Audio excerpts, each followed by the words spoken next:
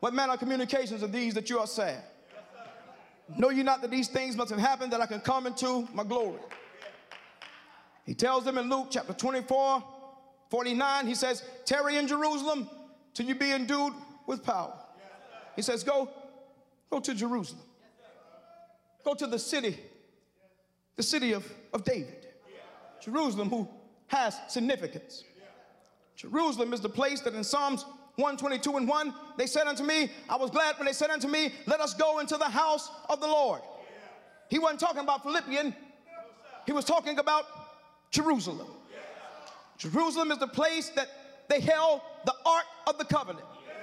You remember David when they got the Ark of the Covenant, he allowed it to sit at Obed-Edom's house.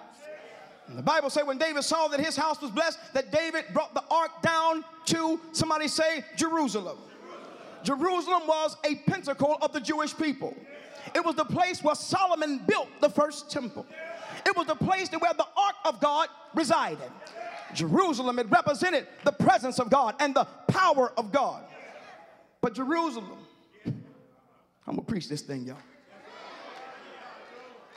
Jerusalem is also the place that where David saw Bathsheba when he should have been at war. I'm going to preach this thing. You ought to turn to somebody and say, baby, you got to be careful even in Jerusalem. I'm going to talk while I'm here. I'm going to make this thing plain. I don't care what your church name is. You got to be careful because sometimes you don't find Bathsheba at the strip club. You find her on pew number 10.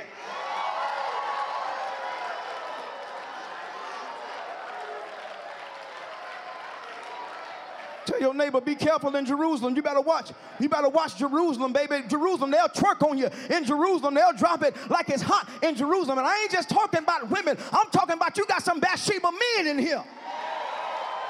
I can't talk like I want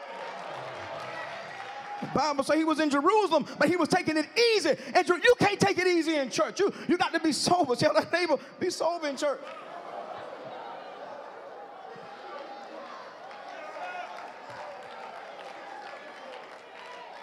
So the Bible says that he tells them to go down to Jerusalem. It is here that they would embark upon what we call Pentecost, the release of the Holy Spirit. It is my belief that if Calvary is where the church was born, then Pentecost is when the church took its first breath. It is in Acts chapter 1 where the Bible says that they were in one place with one accord through prayer, supplication, which simply means they were seeking God. Everybody was seeking the same thing. The reason why we called it fresh fire, because I wanted you to know why you was coming. I wanted you to come with the mindset that I ain't looking for nothing else but the fire. You ought to tell your neighbor, we're looking for the fire tonight. Don't you mess this up.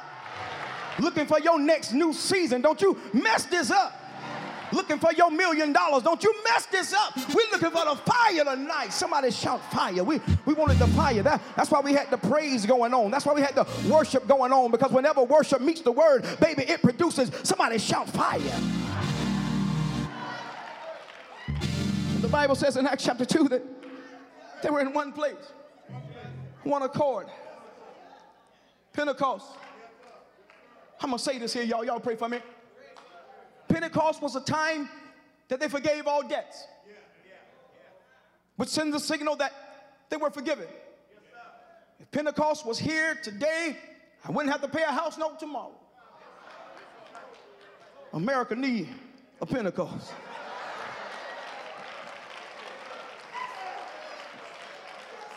But as we look at Pentecost from the angle of the debt being released, we find that forgiveness had to come before the Holy Ghost was released.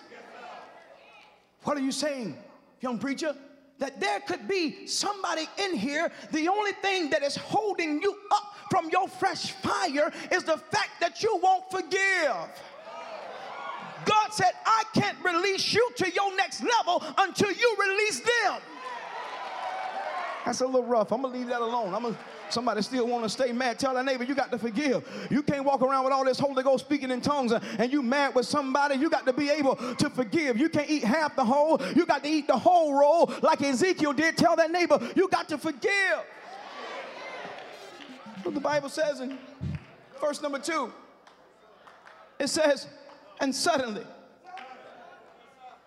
I want to stay here just for a minute. Somebody say suddenly. I'm going to stay here just for a minute because according to scripture, at this time, they had been praying and praising God for 10 days.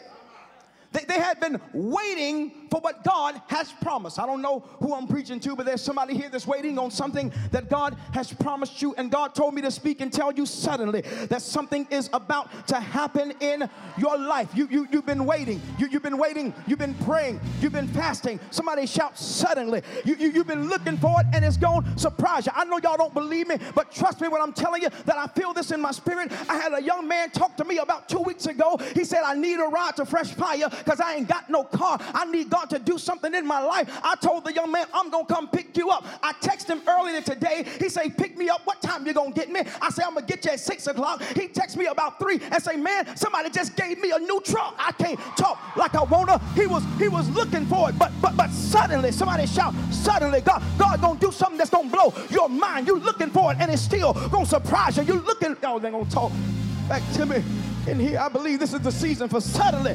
I believe it. I believe it.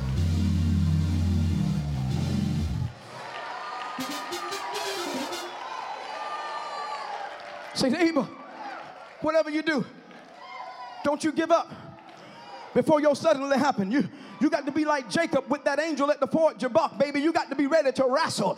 Sometimes it takes everything in you to hold on, but God told me to encourage you, to tell you to tie a knot in the end of your rope, and don't you let go now. You done come too far to give up now. You've held on too long to throw in the towel now. You fought too hard to stop praying now. Tell your neighbor, I refuse to give up. I refuse to let go. That's what the Bible says. The Holy Spirit appeared unto them. It came in like a mushroom mighty wind, and it filled the house where they were sitting, clothed in tongues of fire. And the Bible said that it sat upon each of them, and that they began to speak, but they began to speak as the Holy Ghost gave them the utterance. They begin to speak as the Spirit gave them utterance. They begin to speak as the fire gave them utterance. See, the Holy Ghost that falls in Acts chapter 2 is the fire that John saw in Matthew chapter 3. It was the fire that gave them the ability to speak. Somebody shout, the ability, the ability, the ability, the ability. The ability is in the fire. The ability, it is in the fire that has been released. This fire was so strong, so not only did it fill the house, but it filled each of them. I dare you to turn to somebody and say, baby, I don't want God just to fill the house tonight. I want God to fill me tonight. He didn't just fill the house, but he filled them. And then the Bible says that the Holy Ghost came and the Holy Ghost just had a seat on him. Is there anybody here to say, Lord, I just want you to have a seat on me? If your legs are tired and you just feel like sitting down, you can sit down on me. And so the Bible says that the fire fell. Somebody shout fire. And when the fire fell, there was a spiritual explosion. Somebody shout explosion. The church had exploded, but this is that fire. I dare you to turn to a neighbor and say, neighbor, all you need in your life is a little bit more fire. You've been through some rough seasons. You've had some rainy days. You've had some hills to climb, but all you need is a little bit of fire. You see, it's that fire that'll take you from being Clark Kent and turn you into Superman. It is that fire that'll take you from being Bruce Wayne and turn you into Batman.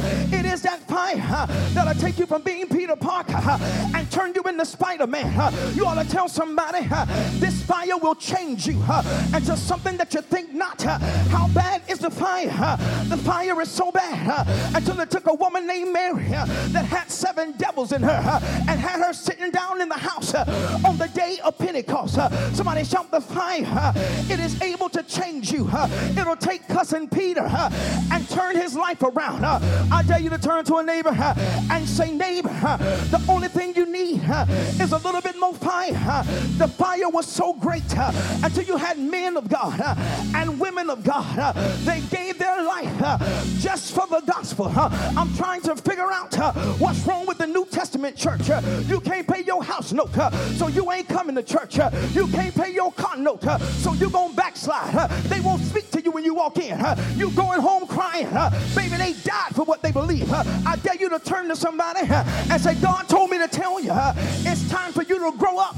You crying over nothing. I've given you the fire that is able to change you. The Bible says in Hebrews chapter 11, it says that when those disciples, when they had the fire, that they endured mockings, they endured scourgings. It says some of them were stoned, some of them were cut in half, some were beheaded, some were slain with the sword. They endured afflictions, they endured torment because of the fire. What are you saying, young Jones? That if they can endure natural afflictions because of the fire, that I can endure my afflictions because of the fire. You see, the problem is not your situation. The problem is not the boss on the job. The problem is not your crazy wife or crazy husband. The problem is not your hard-headed kids. But the problem is you got to get your fire back.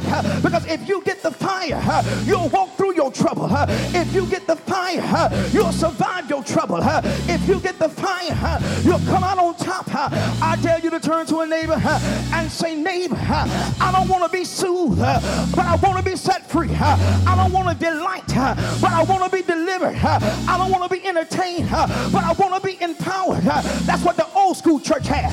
The old school church, they didn't have a lot of money, but they had power. They didn't have parents, but I feel like preaching. It was 2 years ago. I was sitting in my room. I had been through some things. I had been through the storm, and I told God, I don't feel like preaching. I told God, I ain't got no business with a microphone in my hand.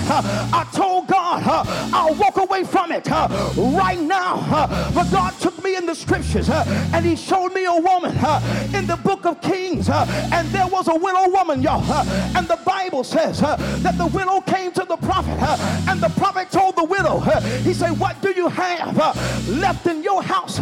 And the widow said, I got a little bit of oil. The prophet told the widow, he said, take that little oil and pour it out the oil.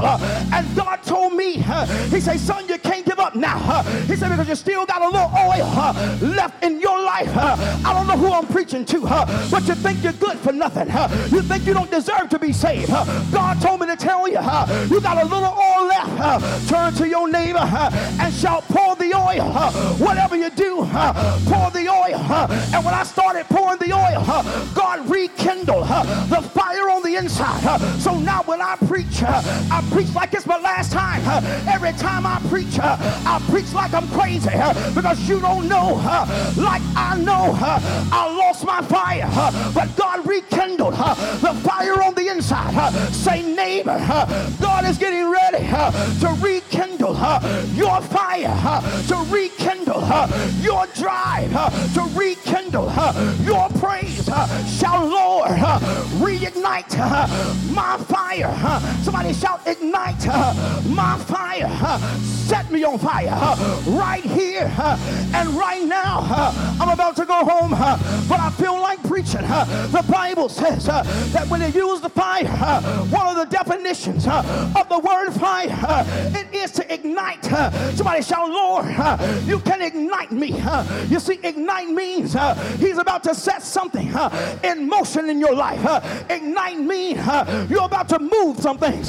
Ignite means there's a shifting taking place in the atmosphere. Grab your neighbor by the hand and say, neighbor, with your fire, there's a shift that's happening right now. He's shifting your mind. He's shifting your heart. He's shifting your desire. Somebody shout, Lord, you can shift me. Lord, you can move on me. Lord, whatever you do, just don't leave me. Whatever you do, don't take the fire. Whatever you do,